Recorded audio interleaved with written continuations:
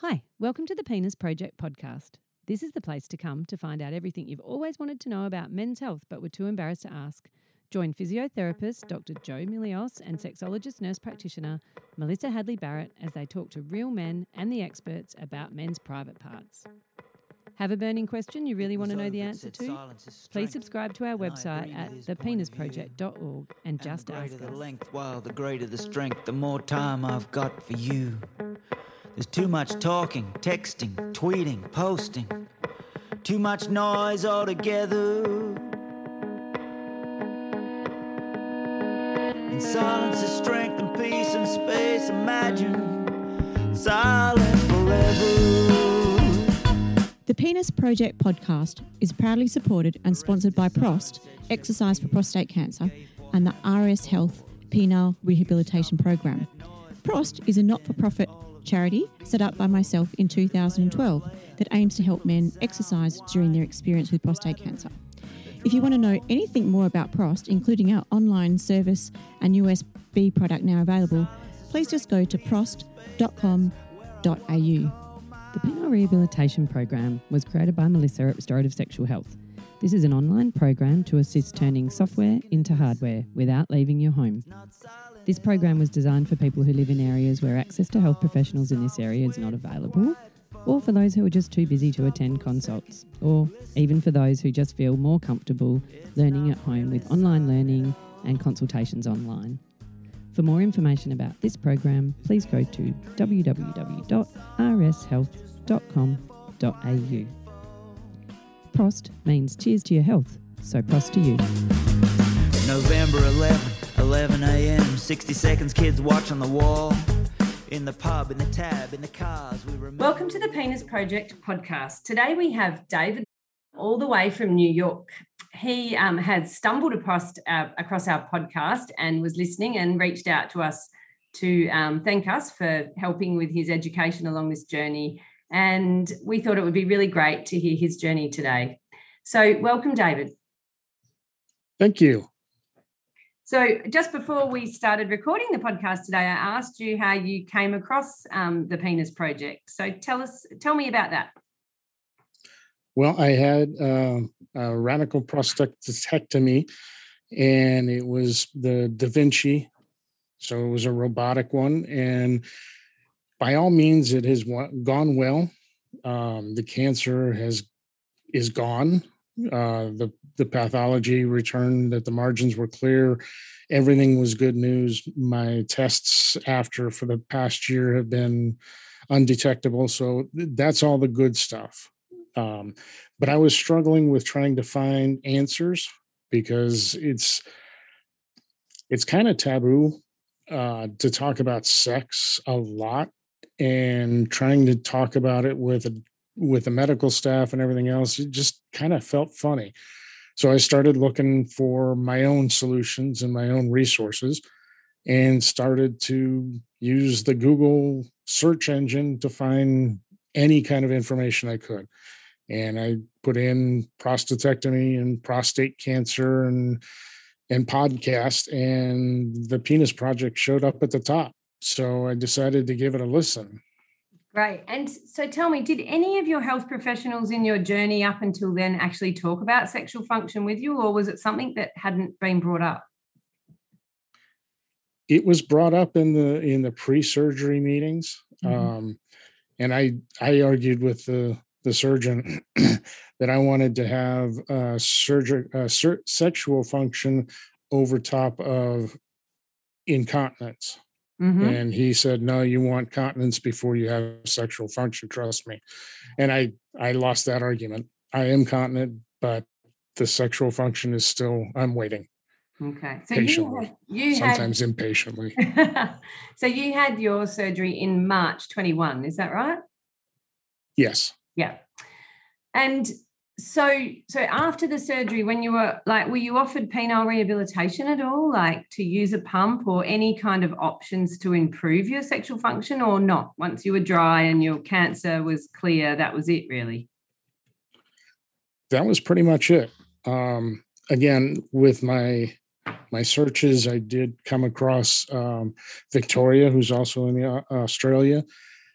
and the pump that she has recommended, was able to find a vendor in the United States who would sell it, and bought that based on what Victoria had said, and then stumbling upon your podcast and understanding that's the same thing that you recommend. So no, the short answer is there isn't a whole lot of discussion about the penile rehabilitation.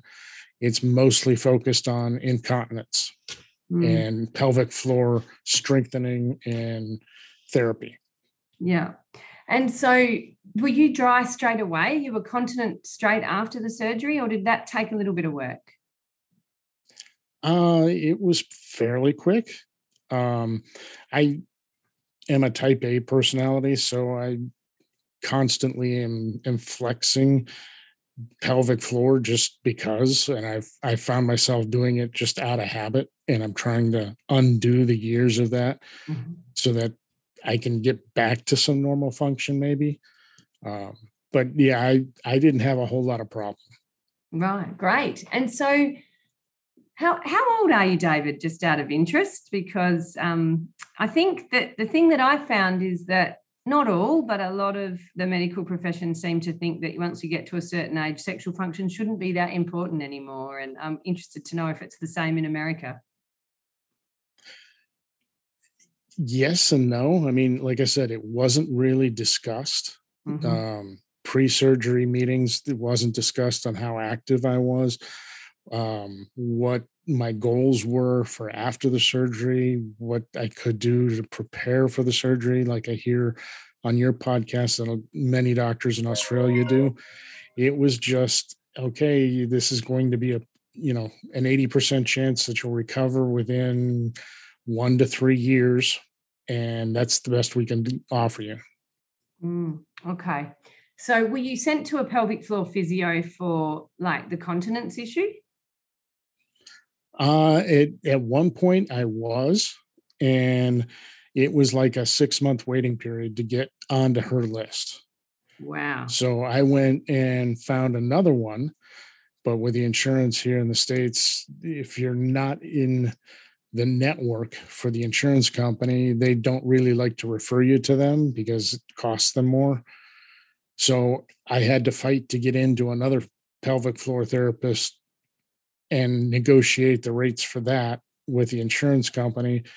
And I was able to get in fairly quick, but very disappointed in what they offered. I went in and I was able to get a ultrasound of my pelvic floor when I flexed and when I relaxed. And they said, yep, it looks good. You have good flex and good relaxation. Okay, we'll come back in a week. So I was disillusioned by that whole process and kind of walked away from it and figured I could do it on my own a little bit better and a lot cheaper. Sure. So you started a blog after you'd gone through this journey, haven't you? Called, I love the name, Prostate Cancer Really Sucks. And so did you originally start that because you wanted to help other men in the same situation, or was it originally something that you started as a way of just expressing your own emotions and helping you through that process, or both? A little bit of both. One of the things I found about the support groups around me that I had been to is that they tended to be very negative. A lot of people complaining about a lot of different things. And I didn't need that negativity. So I thought a blog was a good way for me to release my emotions and maybe give somebody else some ideas along the way, and help them on their journey as well. Yeah. And have you found that you've had many people like find it and read it, or have you shared it with your networks? How did you get it out there? I post a few things on Twitter here and there, and there's been a few people, but it hasn't really been all that looked at. Not a lot of people know about it. No. I've read quite a lot of it, not all of it, I have to admit, but I've read quite a lot, and it's great. So hopefully after today, I'll put the link to the blog, Prostate Cancer Sucks, in the show notes, and hopefully we'll get a few more people reading, because from what I read, I think a lot of the people that we deal with would really resonate with the way you've been feeling and how you've dealt with this journey. Yeah, the other part of it that I don't think is really hit on in the States as much is the psychological after effect of having a prostatectomy and everything that goes along with that, from the incontinence to the ED, and just even the word "you have cancer." It's enough to strike fear in anyone. So having something to write about like that has been somewhat cathartic. Yeah, of course. Oh, and you never answered my question. How old are you, David? Oh, ironically, I learned that I had cancer on my 57th birthday, Right. and I made it to 58 this year.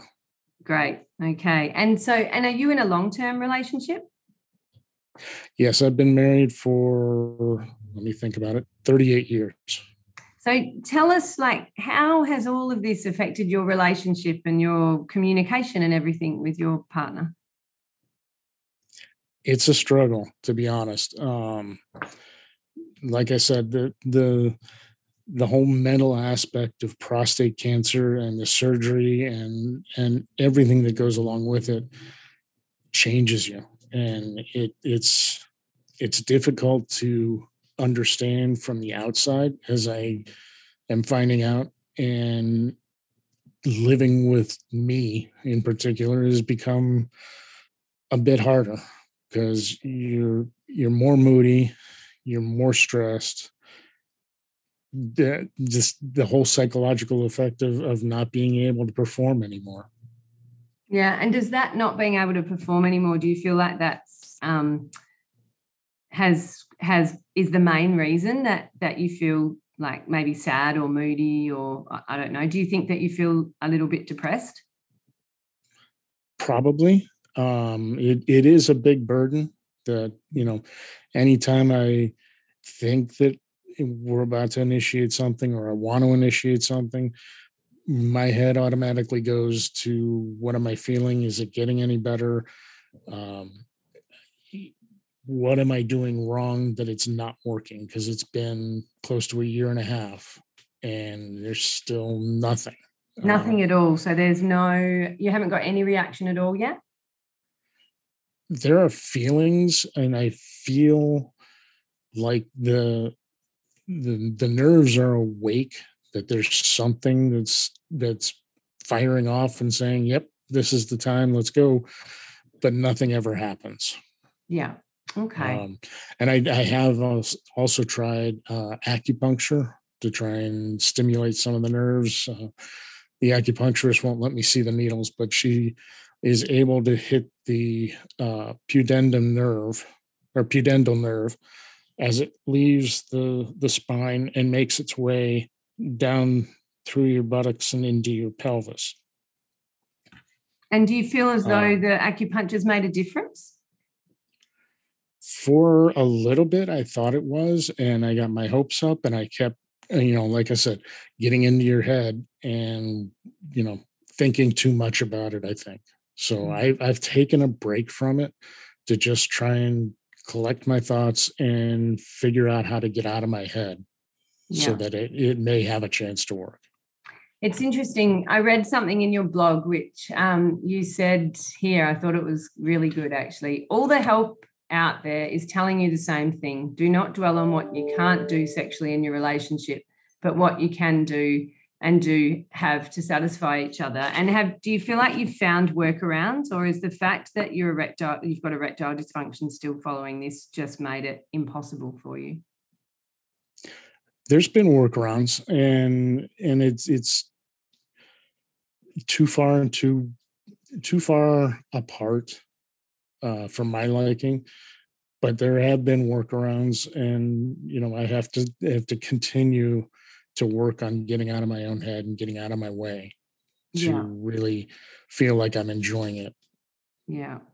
Okay. And how have you found the Vacurect pump then? I'm assuming that's the one that you bought because that's the one Victoria and I both recommend. Have you found that to help with things, or? Yes, I've taken all of your advice, and after my shower every morning, I use it religiously, and on the biggest ring to, pump it up and let it go down, and then pump it up again, and just keep blood flowing. And I think it is making a difference as far as the length and trying to stretch and that back out. Because that is bothersome as well. But you go swimming in a cold pool, you know what it's going to be like. Yeah. So, but I continue to work on it. I'm not going to give that up yet. Yeah, great. And you realize, you are only 18 months post-op. So, it's good 2 to 3 years before you'll really know if things are going to wake up or not. But it's a long time. Like, it's a long, long time to wait, isn't it? And I think that's probably the biggest thing that I hear with the patients I see face-to-face is that having to wait 2 years, it just feels like nothing's ever going to happen. And it's that what if it doesn't ever come back? Yeah. And that's where I'm getting in my own way, I think. I've often said I've had other surgeries. I had back surgery. I had a knee replacement. Those are a cakewalk compared to this. And the skin has healed. The continence was there fairly quickly. Everything was physically looking well. But the nerves, they don't want to heal at the same rate. And when you expect your body to heal in a certain way, and you're kind of disappointed when it doesn't. Can I ask you, mentioned before that you're a type A personality, and I find this a lot. I feel like, and I'd love to know your opinion of this, and this is purely anecdotal, but I feel like the men that I meet in my practice that have been quite successful in their careers and usually type A personalities, and they've been able to control things usually in their life. So when something goes wrong, they've been able to work harder or learn something new and find a way out. And I find this is the hardest for those kind of men because this is something that you actually don't have a lot of control over. I would have to agree 1,000%. The lack of control is a very difficult thing for my type of personality. I walk into a room and I'm constantly scanning the what ifs and what can I do, and I'm addressed with a problem at work. I'm automatically going 3 different directions trying to figure out the best solution. And this, there's absolutely nothing you control, nothing you can do, and no planning whatsoever. You just have to take it one day at a time. And it's tough. It is. It's really tough. I think I think if you're a person, man or woman, who is used to being able to find solutions to problems by working harder or getting more information, and suddenly you're faced with a problem that you can't do any of that with, I think that's really difficult. And the finding more information is exactly what led me to you. Yeah. So have you then, are you taking a PDE5 medication each day, and have you looked into whether you can find anyone over there that maybe you could learn how to do injections with and things like that? Yes, I've been taking PDE5 for quite a few years. Before I was diagnosed, it was diagnosed as BPH. And I'm sure you could better say it than I could. Yeah. So I have been taking it. I was continuing to take it. I still do on a nightly basis, take it every day. I did get injections. It's very difficult mentally to think that you're going to stab yourself in your penis. And I have a hard time overcoming that. Yeah. Were you taught to do it using an auto injector, or did you have to use a needle straight in?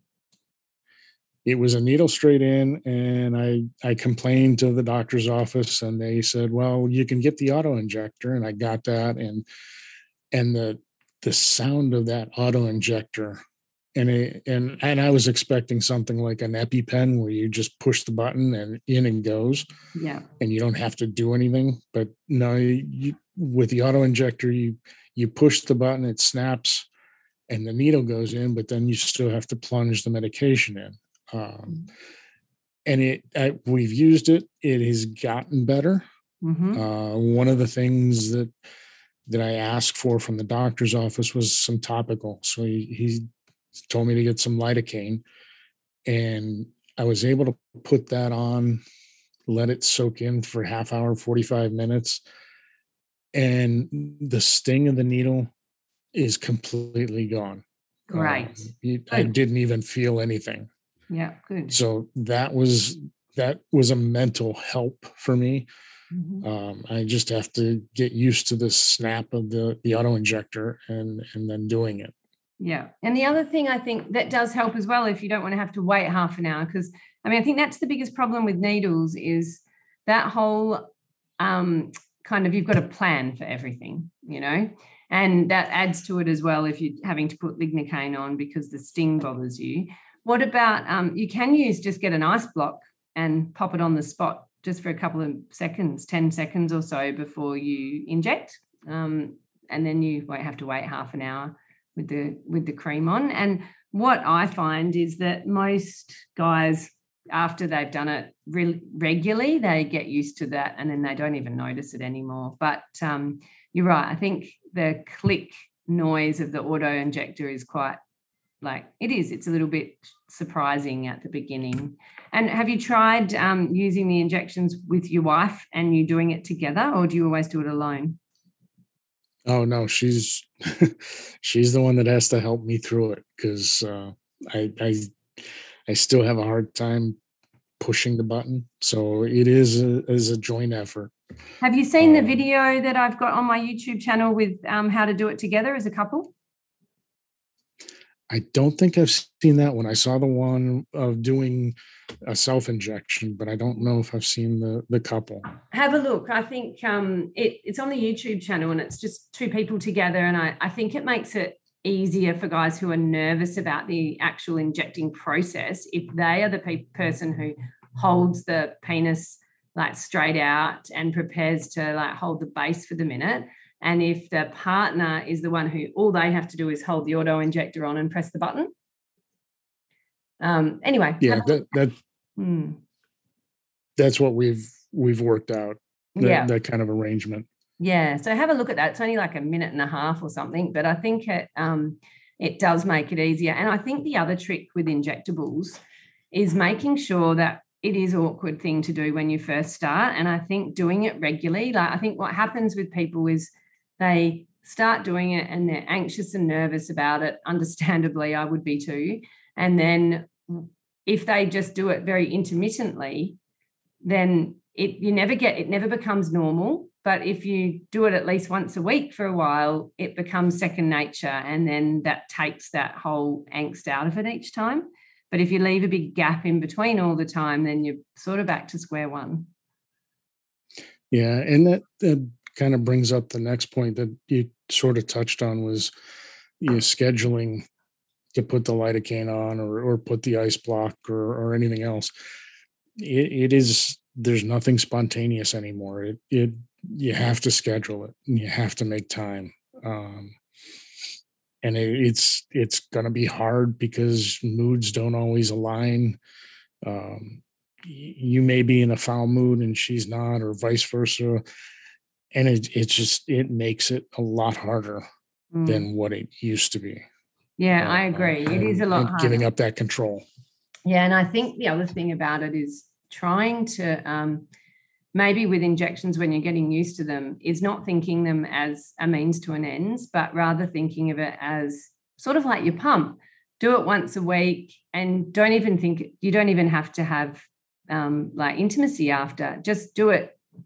It's good exercise for the shaft of the penis. Let it go up and down, whether you feel like being intimate or not, and just get used to it so that by the time, once you're used to it, then when you do both feel in the mood, it comes as second nature instead of something you've got to like figure out again. It's a good strategy. So go, okay, it's Saturday or Friday or whatever. We're just going to inject it. We don't feel like doing anything. We'll just go to bed and it can go up and down, get a bit of exercise, but we've got one more time of doing that under our belt, and now we can, like, next time it'll be easier and better. And then maybe I think once you're good at it, then you have the opportunity for the spontaneity to come back down the track. Okay. We'll consider doing that and talk it over. Yeah. But it is hard. And I think this is, for me, this whole mental aspect of how it makes a man feel, and that emasculation. And I just think it's so not discussed enough. And like just being able to talk about it and acknowledge that you're not alone, and a lot of people feel like this, I think is really important. Yeah, I did seek out a therapist that I saw once, and I expressed the fact that I feel like I'm alone and I'm less of a man. And the immediate response from the therapist was, "You're not any less of a man." Just summarily dismissed my feelings. And at that point, I just walked away from that counselor and said, "Yeah, obviously you don't get it." So if we have some counsellors out there listening, like, what would be an appropriate response to you when you said that? What would have made you feel differently about that? Probably some compassion and understanding that it has changed. And although others don't see your capacity diminished as a man, I understand that you do. And let's explore that a little bit more. Yeah. But to have it summarily dismissed, it was just, that was like within the first 15 minutes, and I struggled to at least get through another 15 to 20 before I just walked out. Yeah, fair enough. I think, was the therapist a woman? No, ironically, it was a man. Wow, that is really surprising, because I think for women, we often don't realise how important having a functioning, body for a man is. And I think the only way we can kind of identify with that is if we were told we had to have both our breasts removed for breast cancer, have a double mastectomy, even though we might be past breastfeeding age, we still will often feel loss for a part of our body that was attached to our femininity. And I think having a functioning penis for a man is very, very similar. And but I am really surprised that therapist was a man. Yeah, I sought out another man, and there's some better understanding, but I still think there's a disconnect, and I'm trying to find another therapist that might have a little bit more understanding or compassion, or at least the ability to listen and offer something and help me get out of my own head. I was speaking to a prostate cancer nurse not long ago, actually, and she told me something that she always does with couples that I thought was fantastic. And it was certainly something that I learned from her. And she was telling me that when she was in New Zealand, actually, and she was telling me that when she meets couples, and the guy expresses this situation that he feels less of a man and less masculine, she asks the wife to tell him all the reasons why she feels that he is her man, or his female partner or other male partners, to tell them, and what makes them masculine to that partner.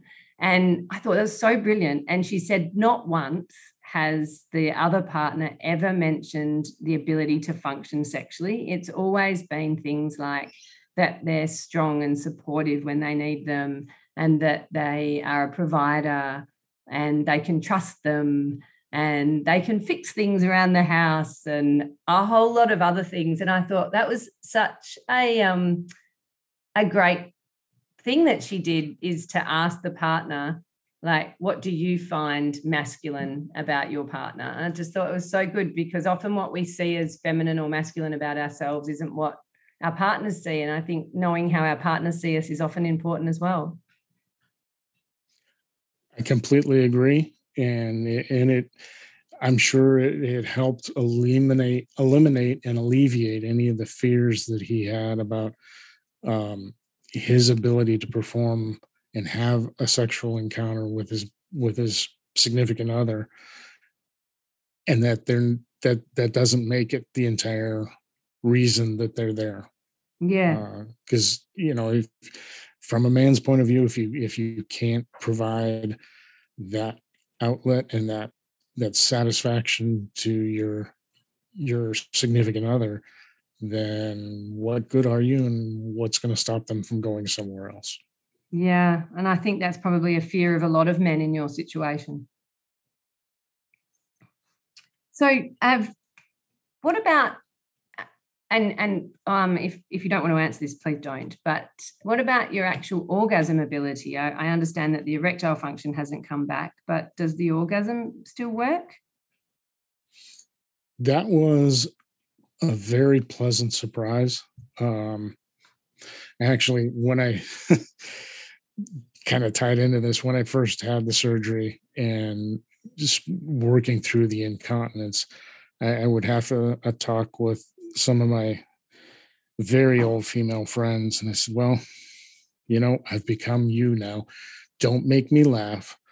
Don't make me cough in public without protection of some sort.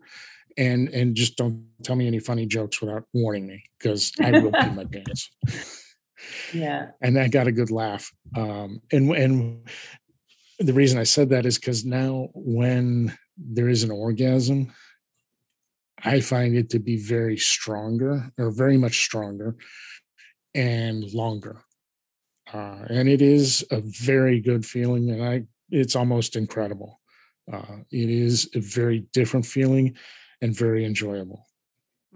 I hear that so often, that guys say their orgasm is different. And I'm not sure if you've listened to the podcast where we interviewed Mish from South Africa, but he was talking about that as well. And he feels like his orgasm's like a woman now. So exactly. Yeah. And that's the way I feel. The woman can go for, clinically, I don't know how long, but it just seems like minutes. And I don't feel like it's minutes, but it is a much longer time frame than what it was used to. Yeah. And I think the other thing, which I understand is difficult, and it's not the solution to the problem that you're having, but I think the other thing is to think about that sex is not just penetrative, like everything that we do as a couple is intimacy, and sex encompasses everything. And so if you can both experience pleasure and find a way around going, okay, we can't have penetrative sex and it's not as quick and easy as it used to be, but we still can pleasure each other and we still can be close, then I think maybe it's about focusing on that area of your intimate relationship rather than so much focus on having an erection. Do you feel like that would help, or is it just too alien for you to look at it from that angle? I do look at it from a different angle. There are more ways than PIV intercourse to have that intimacy. And I enter into it with the best of intentions, but you still feel like at the end, you're used to having that sexual intercourse, PIV, and that's what is kind of missing in all of this, and seems like a letdown, not only to me, but to my wife as well. Yeah. And I know I'm taking all of that on, and it may or may not be true. And she says it's not, but it's something that's missing that I'm still dwelling upon. And like I said, I need to find somebody to help me get out of my head. Yeah. And it's early days, like you're only 18 months post-op, and, that's a grief of something you've lost, that you have to go through that grieving process. So, I think that's, it's reasonable that it's still taking you this amount of time to deal with that. That's what I've been hearing. But like I said, I'm not used to waiting such a long time, and it's foreign to me. Yeah. Yeah. And so it sounds to me like the thing that would have made that easier for you was just people listening, so that, and not kind of disregarding the fact that this is an issue. Yeah. And it took the second therapist, it took a while for him to understand that. You know, it was a matter of he, you know, went down the same road that intimacy is not just sex and it's not just the end all be all. Mm-hmm. And did listen a bit, but then kind of got stuck in the intimacy is not all sex. Yeah. And I get that, but I'm not able to get that out of my head. And that's where I need the assistance to try and get out of my own way, and open up and enjoy and basically seize the day and kind of put this whole cancer chapter behind. Yeah. You almost need to, almost need help reprogramming the way you think about things, isn't it? Yeah. Yeah.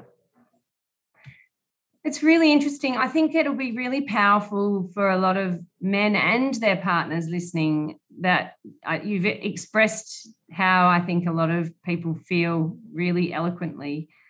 Is there anything else that you would like to add today that you feel would help that we haven't touched on?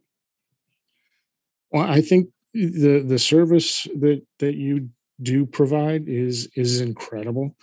The fact that there's this resource out there.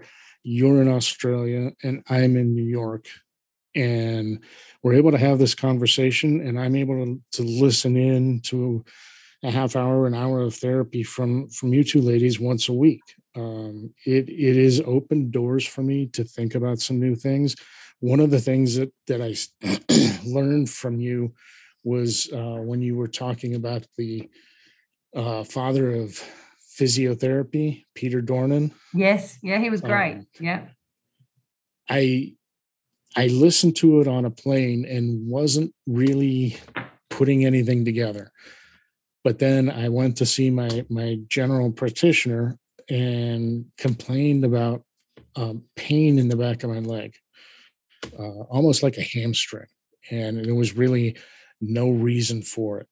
And they sent me to physical therapy, and she started looking at it and moving me in certain ways to see what muscles might be involved and where the exercise might help. And she gave me some exercises and sent me on a way for a week. And then the next week I came in with the therapist that I was supposed to have, who had been out sick, who is studying more pelvic therapy than the other one was. And it dawned on me that I remembered your conversation that the pudendal nerve can cause pain. And although it wasn't in my groin like Peter had experienced, it was something that was down my leg. And I asked the therapist, I said, so where exactly does the pudendal nerve flow? And could it be that a very tight pelvic floor could cause pain down my leg? And she was kind of perplexed and didn't really consider it, but then went home for a week and studied and found out that indeed the pudendal nerve goes through the pelvic floor, and when it's impinged, can in some rare cases cause pain in the hamstring in the back of the leg. And it was an enlightening moment for me that I learned from you, brought to my practitioner and said, can it be? And it was true. And we then worked on pelvic floor exercises, not to strengthen, but to relax it. And as soon as she taught me a few new positions to try and relax my pelvic floor, my leg pain disappeared. It was like a miracle. And then for a few weeks after, I had to physically or mentally stop and think to relax my pelvic floor when my legs started hurting. And I can only attribute that to you two ladies sharing that information on the internet and me listening and taking it to my practitioner and saying, what about? And she was open to it to say, could be. Let me go look at it. So it was just an incredible number of coincidences that came into alignment that worked.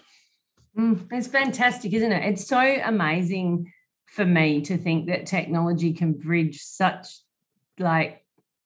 distances, and that, you know, we can learn from each other and people from the other side of the world. Like, that just wasn't possible years ago, and now it's pretty amazing. I listen to lots of podcasts, and I learned so many things that I didn't know before by just listening to other people talk. It's pretty amazing, I think. And you're also very widely known. I did, in my research, consult a sexual wellness, a medical doctor who was versed in sexual wellness in the city here. And I said, okay, so I'm doing A, B, C, D, and I listen to the Penis Project. I don't know if you've ever heard that. And the doctor said to me, that is a great show. That's great. That's so good. So, I mean, you're well known and very representative of your areas. No, it's fantastic. And I so appreciate that you reached out to us just to thank us for the program. And it's great that you're prepared to share your story, because honestly, I think that there is so many people that would feel exactly what you've been feeling. And just to know they're not alone is enough. You know, we don't always need to fix problems. Often we just need to listen and know that we're not the only people feeling it. Yeah, it's an incredible feeling once you realize you're not the odd one out, that it happens to others, and everybody before you and everybody after you is going to experience some of the same feelings. It's just very enlightening, and like that weight is lifted off your shoulder that you're not alone. Yeah. Well, we really appreciate that you came on today and chatted, and I'd love to hear maybe a little bit further down the track, you know, whether things get back to normal for you, or whether you have eventually come to peace with it and find a workaround. It'd be really great to hear how you go in the future. So please keep in touch with us. I will. I look forward to every week hearing a new episode. So I will continue to listen.